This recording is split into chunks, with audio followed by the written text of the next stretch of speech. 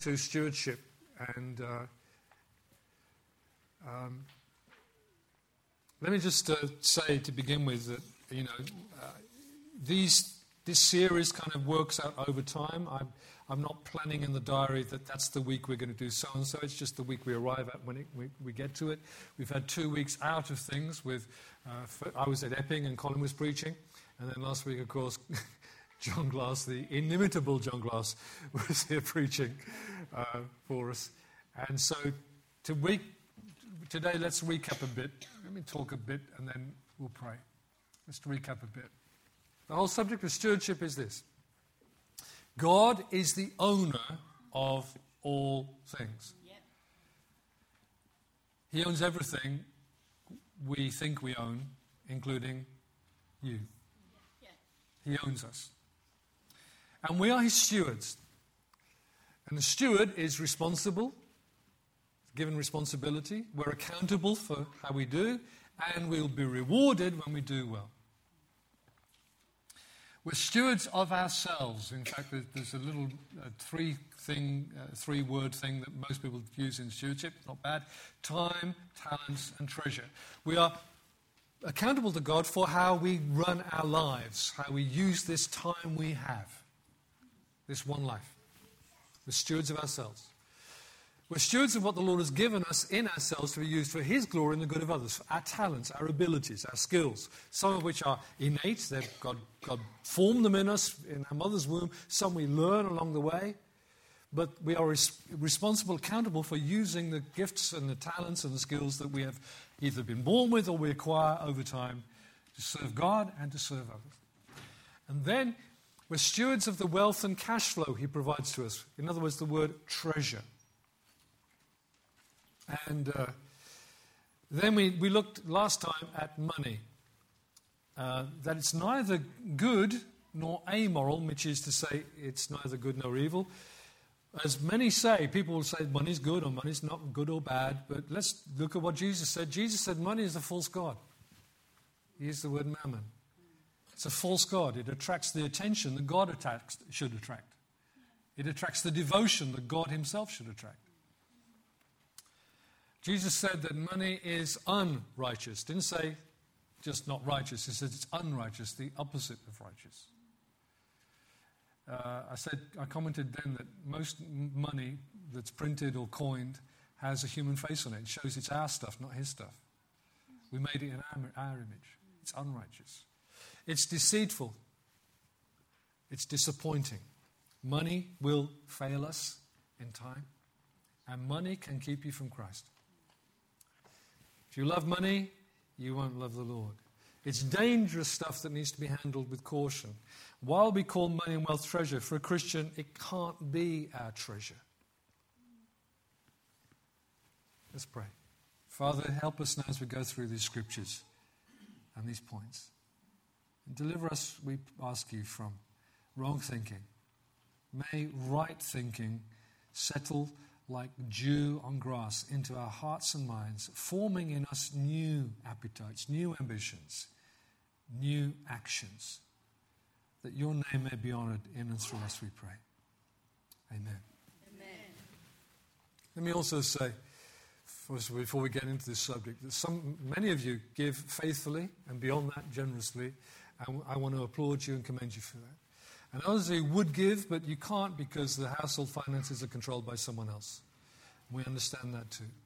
Okay, so this is not a dig at anybody in those sort of circumstances. But we need to explore these things together. Jesus said about this treasures business, don't collect for yourselves treasures on earth. Now that is counter-cultural. What does the world say? What do some preachers say? Collect all you can. Get as rich as you can. Jesus says, don't collect for yourselves treasures on earth, where moth and rust destroy and where thieves break in and steal. But collect for yourselves treasures in heaven, being rich towards God, earning, I was going to say global reward. It's the eternal reward.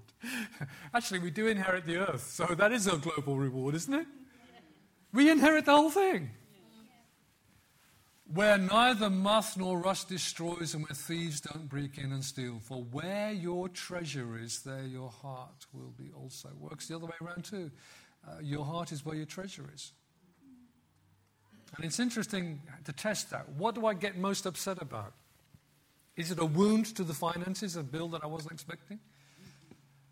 Or is it things concerned with the gospel and things concerned with people and things concerned with the glory of God? You know, what wounds me? Where's my treasure? Where's my heart? You see, money is a matter of the heart. Money will either corrupt our heart, or from a good heart we will manage money well. And we're instructed and warned by Scripture, in fact, indeed by the Lord Jesus himself, to keep our lives free from the love of money. Don't have any of it. Not one bit of it. It's like when they clean the yeast out of the household in an Israeli household as to going to the Passover festival. You know, no yeast. And to this day, Orthodox Jewish families will sweep the house from top to bottom to make sure there's no yeast in the house. Wipe down everything. Some of you ladies would be, you know, you're good cleaners. You'd be doing that. Wipe down every surface so there's no yeast in the house. We are to keep ourselves free from the love of money. We looked at Matthew 25 and the parable of the talents, and do you remember, which of course were pieces of silver. But you know, because the word talent, which means a piece of silver, has been preached so many years by English preachers particularly, now the word talent means gift or ability. It's switched over, but it meant originally and only a piece of silver. They were given a piece of silver. We've been given, yes, money, but also what we also call talents, gifts and skills. Those who do well get this commendation. Well done, good and faithful slave. You were faithful over a few things. I'll put you in charge of many things. Share your master's joy. Few things there in that parable equals money. Many things is far more than money. It's reward in part now and full in eternity. We don't need money when the kingdom comes. But we will have huge, huge, great splendor of enjoyment, of pleasure, of joy. So how should we handle this stuff, money? Dangerous stuff. The first answer we need to come to, the first thing is this: to give back the proportion that God asks of us. To give him the first fruits. Tithing and then giving. The tithe is the first fruits and first fruits is the tithe. That language is interchangeable through scriptures. It's sometimes one way, sometimes another way. I'm going to make no apology for presenting the Christian case for tithing. The first thing we should do when we receive any income is to honor the Lord with the first fruits, which has a proportion. It has a number on it. It's 10%, the tithe. We watched that video earlier. Leviticus 27 says, a tithe of everything from the land, whether grain or from the soil or fruit from the trees, belongs to the Lord. It is holy to the Lord. There are those who argue, yeah, but I'm not into agriculture, so I don't need to tithe. Well, I think that's a pretty lame excuse, isn't it? Yes. Pretty lame argument. If I can avoid growing anything, I don't need to tithe. Okay, but you receive income. You receive income, you receive cash flow, you receive salary, you receive whatever. Every tenth belongs to the Lord. Now, some people come up with these objections, which I'm going to deal with now. Oh, but that's the Old Testament. That's the law, and we're not under the law. Jesus didn't mention tithing. Well, let me pick through those for you. First of all, Jesus didn't address every issue in the law, but the ones he did address and changed, he's very clear about. There's a lot of the Old Testament law Jesus didn't repeat because, listen to this, he did not come to abolish the law, but to fulfill it. Watch this with me. Modern day Christians need to read this scripture and get it in. Do not assume that I came to destroy the law or the prophets. I did not come to destroy, but to fulfill or to complete. I assure you, until heaven and earth pass away, not the smallest letter or one stroke of a letter will pass from the law until all things are accomplished. Therefore, whoever breaks one of the least of these commands and teaches people to do the same will be called least in the kingdom of heaven.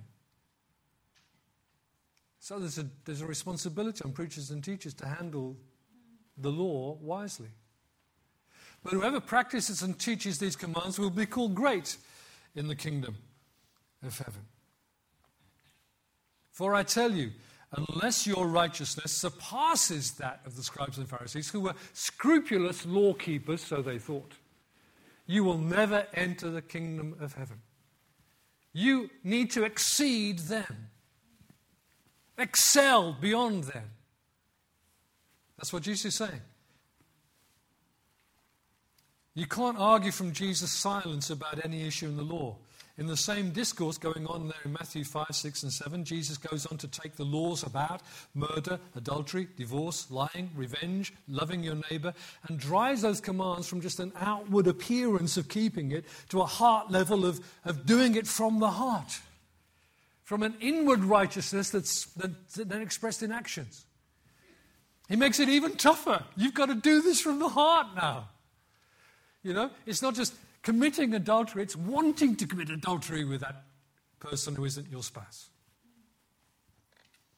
Not under the law, let's be clear about this.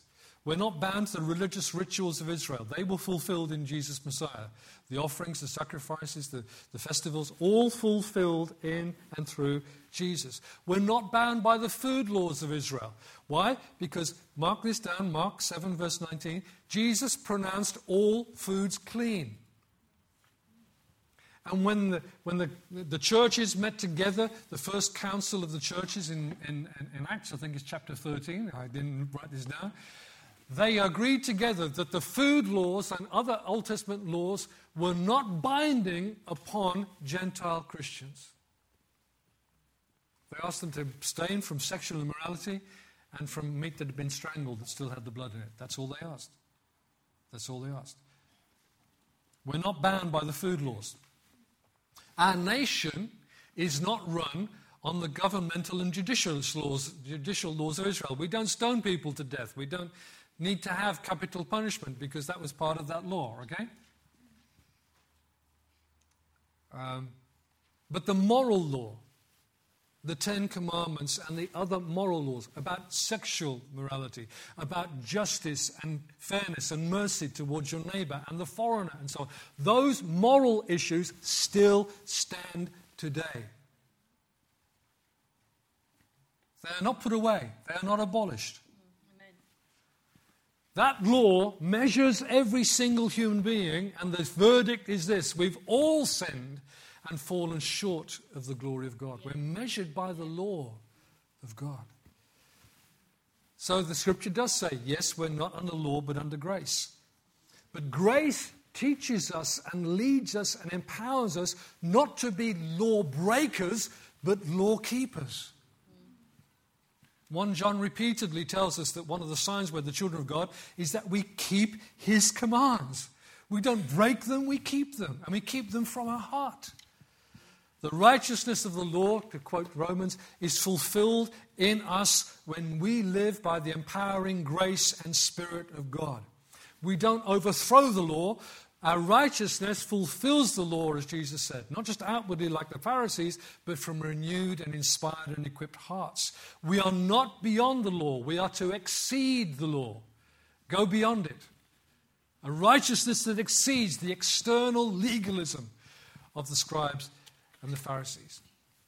So that's a bit about law, all right? I know it's a big subject. Let's move on. Yes, it is Old Testament, but it's even older than you think. Tithing predates the law. It's not Mosaical. That is from Moses. It's patriarchal. It's from Abraham. In Genesis 14, Abraham gave Melchizedek, the priest of the Most High, who foreshadows Jesus, says Hebrews, a tenth of everything he had. In Genesis 28, his grandson Jacob promises the Lord that if the Lord will help him and bless him, he will give him a tenth of all that God gives him. Now in between there's another generation, Isaac. I can't argue from silence that Isaac didn't tithe. I don't think it did skip that generation. I think this went from father to son to father to son. They knew this as a principle of honoring Yahweh, how to live by faith in the God Most High, it was the family new tradition, if you like, that this is how we do it. We honor God by giving him the tenth. And then in Hebrews, Paul draws an interesting example, saying that Levi, or the Levites, who under the law received tithes from the other Israelites, paid tithes to Melchizedek because they were in, literally, the loins, the sexual organs of Abraham when he tithed. Now, that's a strange argument to Western minds. But they were tithers before they were receivers, is what Paul is saying to us. Tithing predates the law. It's a principle of living by faith before God. Tithing existed already and was brought to order by the law of God for Israel through Moses. But in our honoring the Lord, if you think about that principle of how does the law work now, more than, exceeding, excelling, we should be aiming to excel and exceed what the law required, which was the 10%. And by the way, yes, Jesus did mention tithing. Yes, he did. Here it is. Matthew 23, this calumny against the scribes and Pharisees. Woe to you, scribes and Pharisees, hypocrites. You pay a tenth of mint, dill, and cumin is pronounced, isn't it? Yet you have neglected the more important of the matter. Let's just stop there for a moment. These guys were so religious, so legalistic, they went into the backyard, we would say, and cut bits from all of their herbs and brought those as well. Yeah? Yep. That punctilious, detail. Jesus says, you go in the garden, you cut down 10% of all your herbs, your crops, but you've neglected the more important matters of the law, justice, mercy, and faith. Do you see the moral issues there that still remain of the law? Justice, mercy, and faith. These things you should have done without neglecting the others. What are the others? Tithing. If Jesus was going to dismiss tithing and say it's no longer relevant, that's where he would have done it, and he didn't do it. He supported it, but he said, of course, there are things that are far more important than that. How we deal with people, whether we act justly and mercifully in our dealings with people. Jesus says here, take care of the bigger issues, but don't neglect tithing. I said last time, which is 3 weeks ago now, these three things. Some people don't believe in tithing, to which I say, fine, then go and excel it. Do more than. Fulfill the law. You know? Have a righteousness which is greater than the scribes and Pharisees. If you want to think like that, fine. But you don't think that you can dismiss tithing and do less than that and say, I'm fine, I'm doing less than that. But some people believe in tithing but don't do it, and some people believe in tithing and do it. Since tithing is to honour the Lord with our first fruits, if you believe it's true but fail to do it, then you are failing to honour the Lord. And I said as well, some people go to a church where most people tithe, but they personally don't. And let me put this, that person benefits week by week in that fellowship from what others are giving, week by week, month by month. That those are supporting the leadership, the activities, the facilities. Do you know there's a whole heap of things we need to do in terms of maintenance and repairs on this building. We need to start making some collections. We'll come to that in a minute, to do those things. But if you don't participate in that, guess what? Everybody else is paying for you to have the benefit. What do you think of that? I'll leave you to think about that one. I'm going to turn to the famous scripture, Malachi. Warning and promise. Malachi 3. Let me just say, Malachi was written about 400 years before Jesus came. And it was the final word from the Lord, Yahweh, to Israel. It was to a small group of people. Only tens of thousands of people came back from captivity into Judea, and then they rebuilt the city, they rebuilt the temple. The great majority of the people of Israel, the 10 tribes, and of the 2 tribes, Joshua and Benjamin, and the Levites as well, the great majority of people never came back from captivity. It was a remnant. A remnant. And God is speaking to that remnant. he's led back. He chose those to come back, and he wants them now to be faithful to him. And part of that discussion, that dialogue between God and this group of people, another part is the Haggai. This is in Malachi. Since the days of your fathers you've turned from my statutes. You've not kept them. Return to me, and I'll return to you, says the Lord of hosts. But you ask, how can we return? Will a man rob God? God hasn't answered them yet, has he? He will. Will a man rob God, yet you're robbing me? You ask, how do we rob you? By not making the payments of the tenth and the contributions. You're suffering under a curse, yet you, the whole nation, are still robbing me. Bring the full tenth into the storehouse, so there may be food in my house. Test me in this way, says the Lord of hosts. See if I will not open the floodgates, some versions have windows of heaven, and pour out a blessing for you without measure. I will rebuke the devourer for you. That's a lovely promise, isn't it? But you know what? That's dependent upon you being faithful, as he's just described. I will rebuke the devourer for you, so that it will not ruin the produce of your land, and your vine in the field will not fail to produce fruit, says the Lord of hosts. Then all the nations will consider you fortunate, for you will be a delightful land, says Yahweh, the Lord of hosts.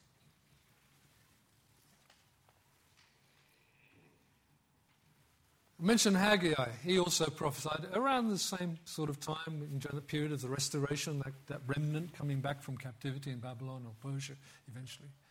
Here's Haggai earlier on, when they were building the city, but they stopped working on building the temple. So they were building their houses and neglecting building God's house. And this is the word that the Lord sent through Haggai to them, some years before Malachi. You've planted much, but harvested little. You eat, but never have enough to be satisfied. You drink, but never have enough to become drunk.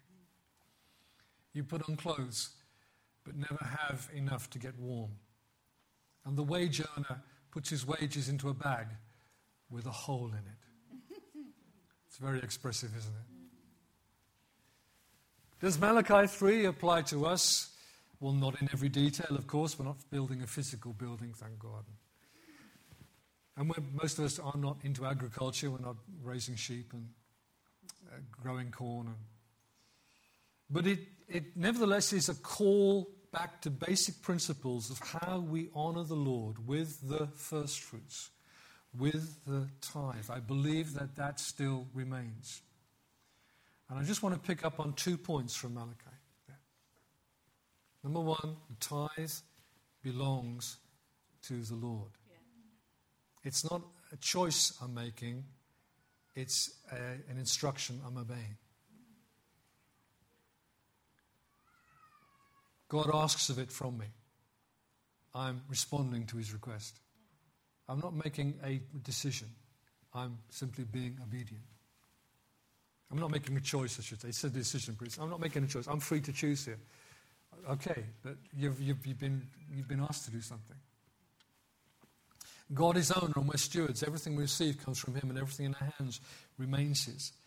But he claims the return to himself of the first 10% of all that he gives us. Those are the terms of our stewardship. And according to Malachi and the word of the Lord through Malachi, withholding the tithe from him is robbing him and depriving his house from food, from supply. In the Old Testament, God had a place, a tabernacle or a temple. But in the New Testament, he has a household. It's a community, a fellowship. And there should be provision for God's household. The local church is the Lord's storehouse from which we all are to be helped. May the Lord help us that we can learn to so give that, rather like the early church, when there's someone in need, we can do it. We can respond straight away because there's bread in God's house.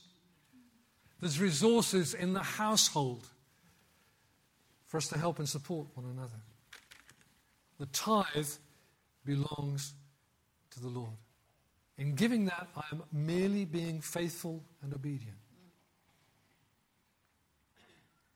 The second point, very simple point, is this. Obedience leads to blessing.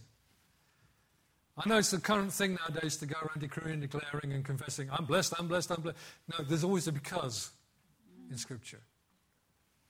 There's a because, there's a reason.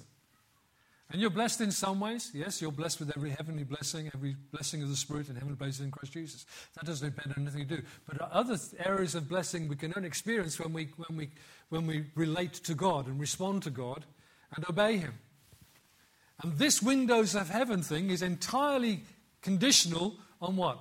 Us responding to Him and being faithful in tithes and collections. The tithe belongs to the Lord. It is a due. But listen to this.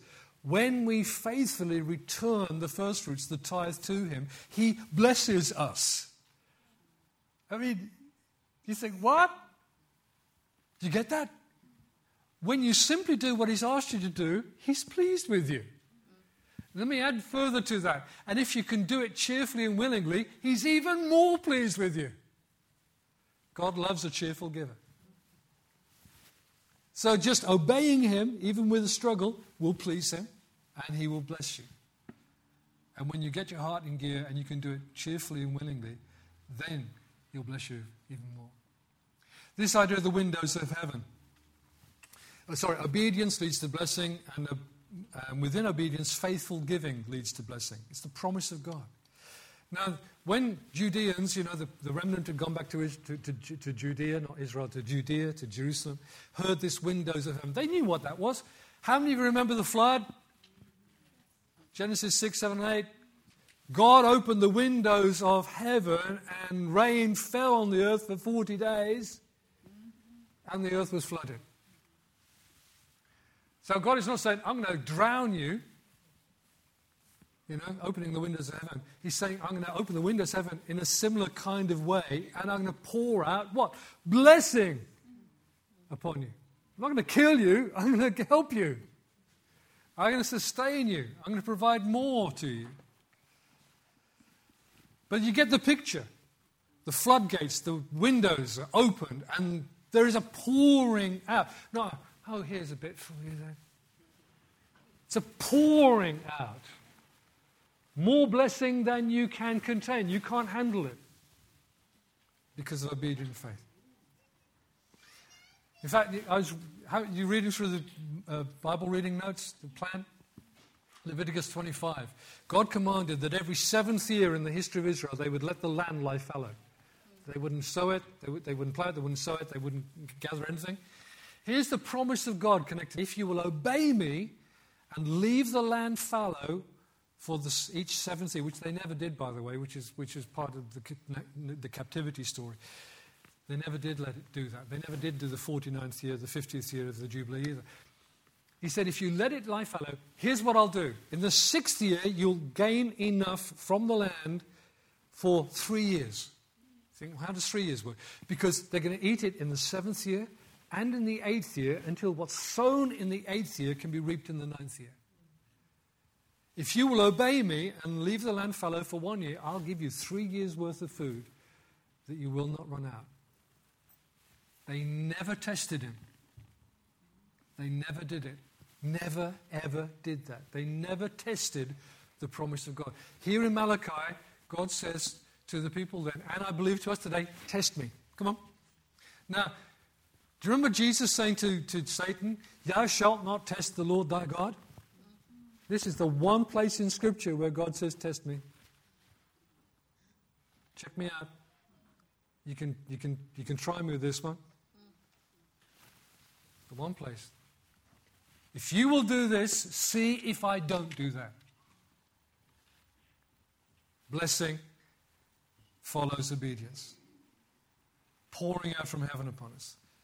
Having honoured the Lord with our tithe, our first fruits, what remains in our hands is by the promise of God then blessed. And let me put it this way, the 90%, or maybe a bit less, because we've given some more in other ways, we'll come to that in a minute.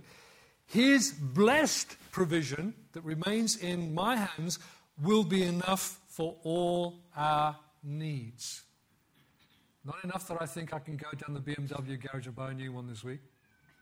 I'm not saying that. But God will meet all our needs. God will provide, it will be enough because it will have the blessing of God upon it. Enough until the next income arrives, and we go through the cycle again, honouring the Lord with our first fruits, with a 10% of what He's given us, and continuing then to live under His blessing. Like the 7th year, enough to last, enough to get you through. That's the promise of God. I believe it's true. We've proven it to be true. Carol and I. But keeping back what belongs to the Lord is opting out of His blessing. And we may then find indeed that we are just like those workmen in Haggai, putting money into a bag that's got holes in it. We wonder, where does the money go? Never seem to have enough. Let me summarize this for you. Unblessed cash flow is never enough. Blessed cash flow is more than enough for all needs, for all that is necessary and needful. Not for your wish list, but for all our needs. Because the tithe is the first portion, it's the first fruits. Let me put that expressively, from the top. It's linked to this first fruits thing. My personal conviction is to give the Lord 10% of gross income. That is before tax deductions. Jesus said, render to Caesar the things that are Caesar's, and to God the things that are God's. So here's my reasoning. All right, I'm not going to fall out with you over it. Why should I render to God after Caesar's had his share of what's left when Caesar's done his bit? I don't know if gift aid comes into this, but my friends, we may not have gift aid forever. All it takes is a change in the government of this country and we will lose that. So I say, well, Caesar's had his bid already, so God bless Caesar, there you go. But I'm going to give to God 10% of all that God gave me before Caesar took his share, before the government took their slice.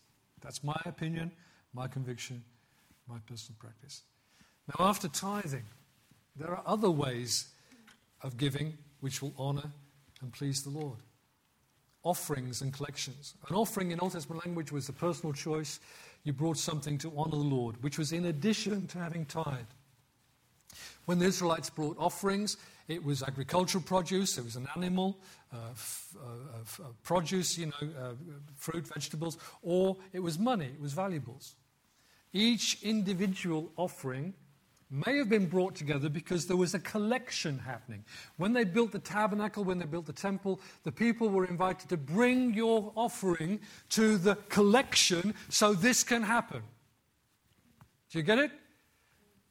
In some churches, we talk about the collection money, the collection. Well, biblically speaking, the collection is we're gathering together, we're putting this in for this purpose, to get this thing done.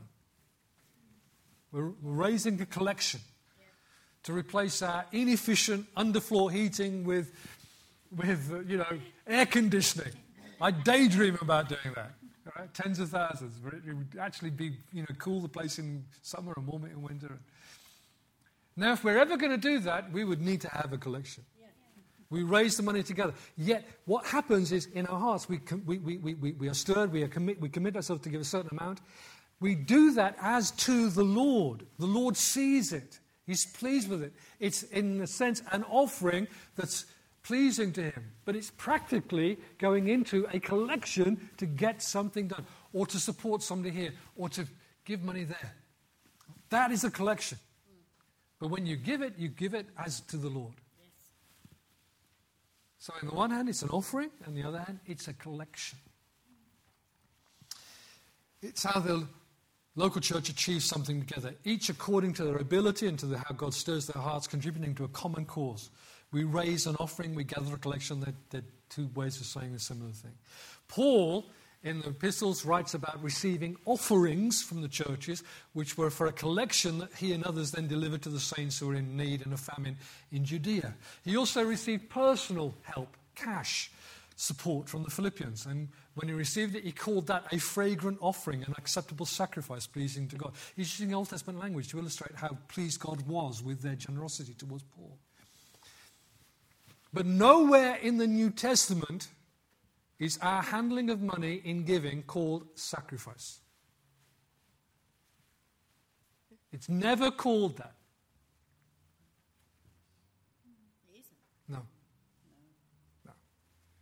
We do not make sacrifices. Jesus did. Yes. Amen. The language of sacrifice is filled out, completed in Jesus. Yeah. Now, that doesn't mean it doesn't cost us something when we give. In fact, King David said, shall I give to the Lord what costs me nothing? What doesn't have some impact for me? I can easily afford that. Shall I give to the Lord, which is just that, or shall I give something that actually costs me something? But it isn't sacrifice. Giving to God should not be a matter of pain and suffering and death, but of joy and thanksgiving and being happy about it. Yeah. Amen. So the language of sacrifice should never be touched into this issue of giving. Yet there is cost.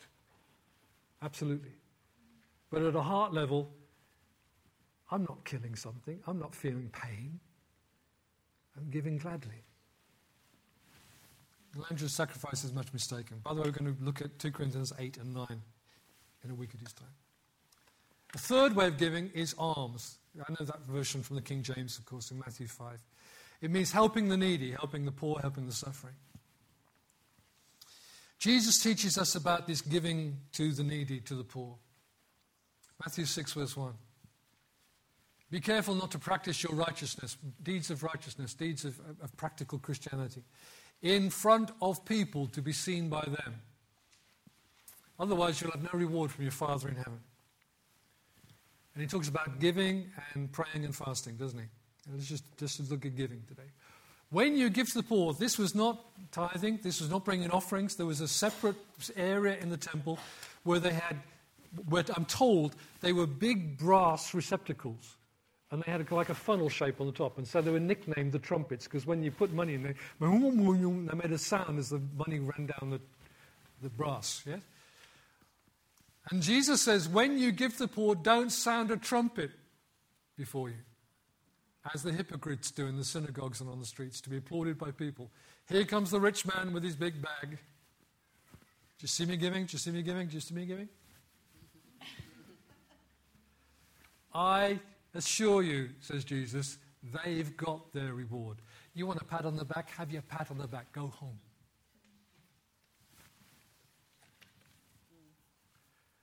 But when you give to the poor, and then he uses a strange expression, don't let your left hand know what your right hand is doing. It's like it's a mystery to you. It is so secret, so discreet, you're even forgetting what you're doing. You're not even keeping track. So that your giving may be in secret, and your Father who sees in secret will reward you. And the older version says, will reward you openly. What he sees in secret, he gives you open reward for. But you just didn't let anybody know. You didn't let anybody know. Notice that is specifically to do with when you help the needy. That's not tithes, that's not offerings, that's not collections. It's when you help the needy. We can give directly to those in need or use a Christian organization like Be Free, like Barnabas Fund, to deliver that help. Because to deliver help to someone who is not close to me, I've got to entrust it to someone else to get it there, haven't I? So you need to find trustworthy partners who will deliver the help I want to get to those people. As I give them money, it gets there. Yes? Yes. There are two reasons, I believe, why Jesus tells us to give to those in need discreetly, privately, even secretly, anonymously perhaps. Number one, it's because then only the Lord sees. We're doing this for the audience of one. God forbid, there are people who go on the telly and they say, we've given this here and we've given that here. And whoa. Go and read the scripture. Do it so only the Lord sees. But the second reason is equally important. So that the dignity of the person helped is defended. They've received the help without everybody needing to know about it. Exactly. You've defended their dignity. And if we're not helping those in need, the persecuted, the poor, or whatever, if we're not interested in their dignity, in their being able to stand on their own 2 feet, having some self-respect, having some self-worth, then we're missing the point. We're just doing it to make ourselves feel good rather than do good to them. So those are 2 reasons why Jesus talks about give alms, help the poor, help the needy, help the suffering, help the persecuted, the distressed, privately, secretly. They don't even need to know it's you who did it. That's what Jesus is saying. Yeah? They don't need to know. Whispering grass, you don't need to know. That's an old song, isn't it? Here are 2 promises from the scriptures about the Lord's blessing, specifically on this helping the poor. Not about tithes and offering, just specifically helping the needy. I love these. Proverbs 19:17. Kindness to the poor is a loan to the Lord. He'll give a reward to the lender. The Lord marks it down and says, I owe you that one. I'll reward you for that. Yeah? Write it, if God is a bookkeeper, it goes in his book. Well done, you gave to that person in need. Proverbs 28 verse 7. The one who gives to the poor will not be in need.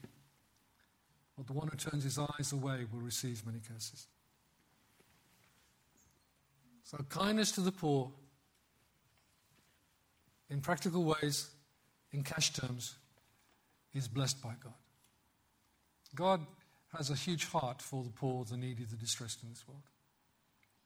And one of the things that distresses me is how far our modern day politics has moved away from having any concern at all for those who have so little hope, have so little around them, who live on such poor ways, don't even have enough to feed, to live on, to eat, and so on.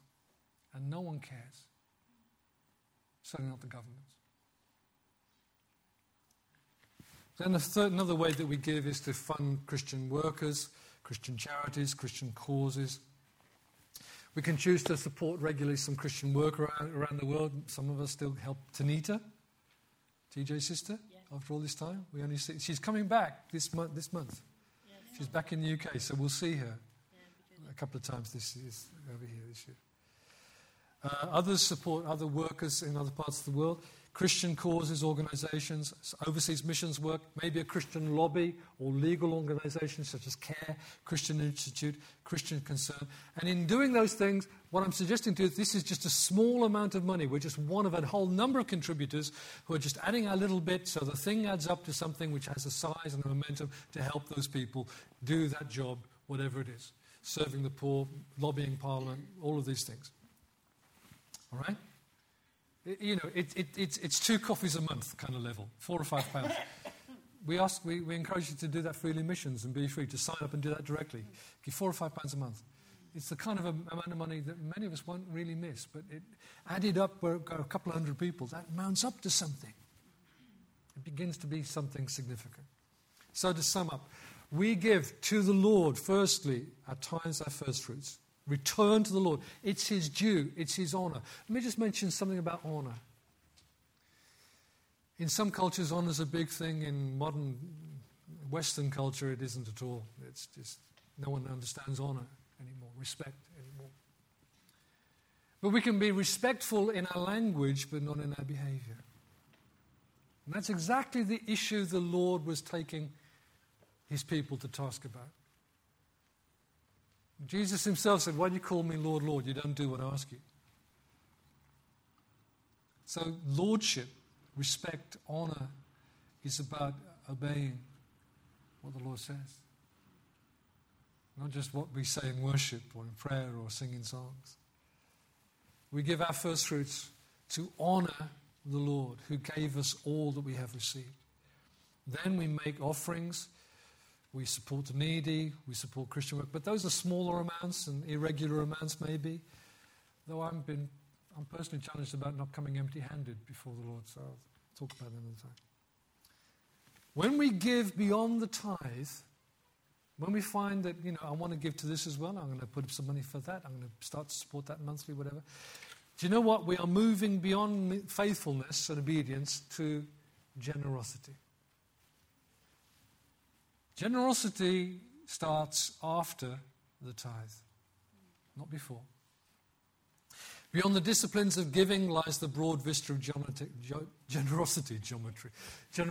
When we begin to move from I need to do this to I want to do this. When disciplines have become a joy.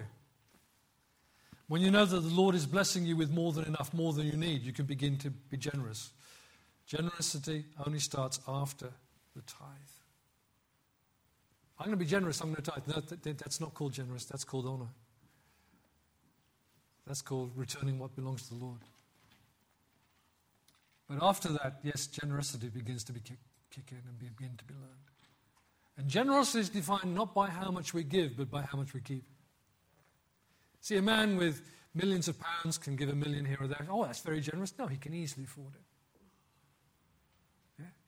But someone else who's only got an income of a few £100 a week and says, on top of my giving to God this week, I'm going to give another £10 to this. That's generous. It's measured by how much is left, not how much you gave. Why? Let me just say as well that you can't divide up your tithe and give that in bits and pieces different ways. And people talk about seed money. And there's a lot of error about seed money. I'll deal with that when we get to 2 Corinthians 8 and 9 and talk more about generosity. I'm just headlining generosity for you today. Now, years ago, if I was preaching giving, I would use the scripture, give and it will be given to you. Do you remember that one? Give and it will be given to you. Well, I can't now. Do you know why? Because I've understood it. Shame on me. Here's why. That phrase is taken from the words of the Lord Jesus in Matthew 7, Mark 4 and Luke 6. And the context in those places is this: how we deal with people. The measure we measure to others is the measure that will be measured to us. When we judge others, we'll be judged. It's the measure you use will be measured to you. All right? And when Jesus has given, it will be given to you in the longer version, he goes on to say, men will measure back to you. Not God will measure. Men will measure back into your lap. A full measure. Shaken together, pressed down, running over. That's what you do with a sack of grain. You fill the grain, you bounce it. You fill it some more, you bounce it until the grain is spilling off the top. You cannot get one more piece of grain into that sack. And Jesus is saying the measure you use will be measured to you till it's absolutely full. That is not a promise about giving. That's not the context. I've had to stop using it that way. Because this week I went, oh my word, sorry, Lord. So I can't in good conscience apply that to tithing and giving. The context is the way you handle other people is the way they'll handle you. Therefore, Jesus in another place says, do to others as you would wish them to do to you. It's about this horizontal working out of relationships with people where God will make sure there is justice done. And if we act mercifully towards people, we will get mercy. Not from them specifically, but from others. There's payback. Everything has payback. Everything comes back around. Whether now or later. But there's no escaping the payback. Because that's what God has ordered into his universe. Another key word before we conclude is this one. Contentment. Since God is owner and we're his stewards, what he gives us is enough. If we'll learn to use it in a godly way, it is enough. And we can be content with his provision. Contentment. I've got scriptures, we'll come to them another time. See, contentment is the opposite and antidote to covetousness. Wanting more. Do you know what? If you're covetous, enough is never enough. Because when you've got enough, you want more. And when you get the more, you want more. You got this car, but you want that car. You got this TV, but I want that TV. Enough is never enough because covetousness is working in your guts. It's the way the world works today. Without covetousness, you could switch off the advertising. It wouldn't work. People would say, what do you mean I don't need that? What are you telling me about that for? But it appeals to our human nature. but contentment. Christians, we are to pursue contentment. Make it our goal to be content in God. That doesn't mean we don't ask of Him. If we see a need, we have a big bill coming, we don't, Lord, please help us with this, all right? Lord, best I know I'm being faithful in living by faith in you and giving back to you. So would you please, we weren't expecting this, Lord. This is a shocker. Would you please help us? Doesn't mean we don't inquire, we don't ask. But we're content with God. And we're content with His provision. We're going to come back to another Sunday. And I also owe it to you to speak one Sunday about managing our cash flow as God's stewards. How to make the best use of what is provided. But I have one final scripture for today. It reports the words of the Lord Jesus to us, but interestingly, it's not found in the Gospels, it's found in the book of Acts. It comes at the end of Paul's farewell speech to the Ephesian elders, a heartbreaking speech because he knows he's never going to see them again. Acts 20. Let me read it to you. That's where it finishes, but let me read it to you a bit before then. This is Paul concluding this speech of farewell. And now I commit you to God and to the message of His grace, which is able to build you up and give you an inheritance amongst all who are sanctified. I have not coveted anyone's silver or gold or clothing. You yourselves know that these hands have provided for my needs. I've worked for my own good. And for those who are with me. In every way I've shown you that by laboring like this, it is necessary to help the weak and to keep in mind the words of the Lord Jesus. For He said, it is more blessed to give than to receive. You see, some of us think we're pursuing blessing, but we haven't even started to pursue blessing yet. Because if we were pursuing blessing, we'd apply the Malachi test. Test me now. See whether I won't open the windows of heaven. When you obey me in this, I'll open the windows of heaven and pour out a blessing you can't contain. We balk at this scripture here. It can't be. No. It's nice when people give you things, isn't it?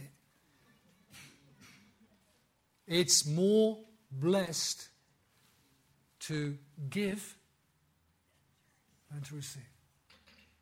You think, how does that work? Because God is the giver. And when we learn to do some things that are a bit like Him, we begin to grow more like Him. And we understand His pleasure and His joy over us and His hand upon us. His blessing. The blessing of God is like the imprint of His hand. You know, if I put my hand on one of our kids, put my hand on the shoulder, I let it rest there for a while, and then I take it away. They could still feel the warmth of my hand, of that communication of my love, my affection. The blessing of God is the sense of His hand upon you, His goodness towards you, the affirmation that He's with you and for you, and He's not going to let you drift, and He's not going to let you go without.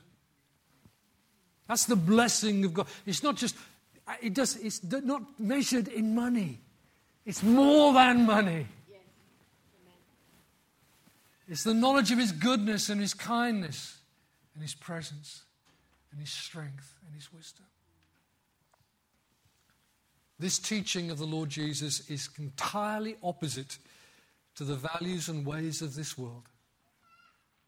It is more blessed to give than receive. So let me do what I didn't do 3 weeks ago and give you these pictures here.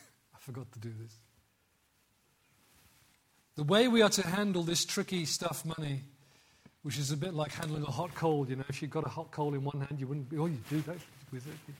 Where can I put it? Where can I get rid of it even? You know, it's like juggling a hot coal, because it's dangerous stuff. If you grab it, it's going to burn you. We need open hands to receive from the Lord what He wants to give us, however much that is, or in some cases, however little that is. There are times of increase and times of decrease. And Paul, when we look at contentment, Paul says, I know how to be content with much or little. I know how to eat well or go hungry. I can do all those things through Christ and strengthen me. You thought you knew that scripture. That's the context. I can endure prosperity or poverty for a time, so long as the Lord is with me. Yeah. Amen. I can do all things through Christ to strengthen me. Open hands to receive from the Lord. Open hands to receive, to return to him what is due to him. His honor, his respect, his first fruits, his tithe. Open hand, ready to do that. Open hands to give whatever else we choose to give as we're moved and stirred.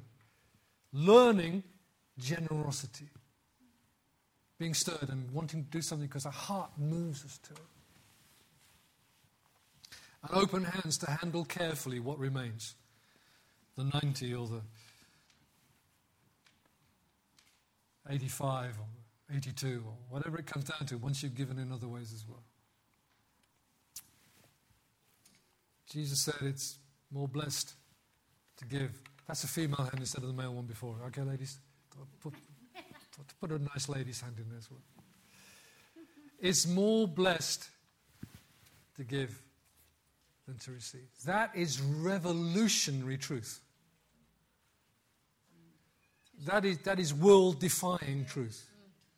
It challenges the world in the face and says, your values are wrong. The way you think, the get me, give me, is so false, so untrue, even though some preachers preach it. Jesus cuts right across that. Do not let your hearts be filled with the love of money. Do not lay up treasures for yourselves on earth where people will come and take it away from you, especially when you're dead.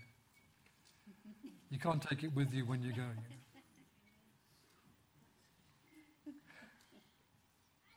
Lay up treasures in heaven. It's more blessed to give than to receive. Let's pray.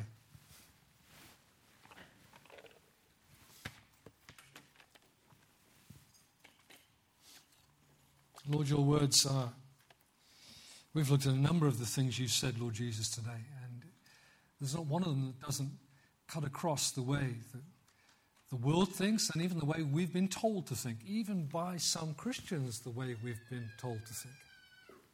But we want to receive the word of Christ richly into our own selves, that it may bear fruit back to you. It may change the way we think, we reason, we behave. It may change the way that we handle cash flow and resources. It may indeed liberate us from being stressed out over finance and liberate us into an area of faith where we give to you and we trust you, and we give to you and we trust you and we receive from you. And we are happy in the flow of your goodness and your provision, rather than worrying all the time about something that will always fail us. Lord, change our hearts in these things, we pray. We do not want to become like the scribes and the Pharisees who do something just because it says so. We pray for hearts that are moved to cooperate with you and respond back to you in faith. An obedience that comes from faith, not just from law keeping. May it be so, Lord Jesus, so that you are more glorified in us and that we are brighter lights in this dark world for you. A people who are living by different values, dancing to a different tune, marching to a different drumbeat. Amen.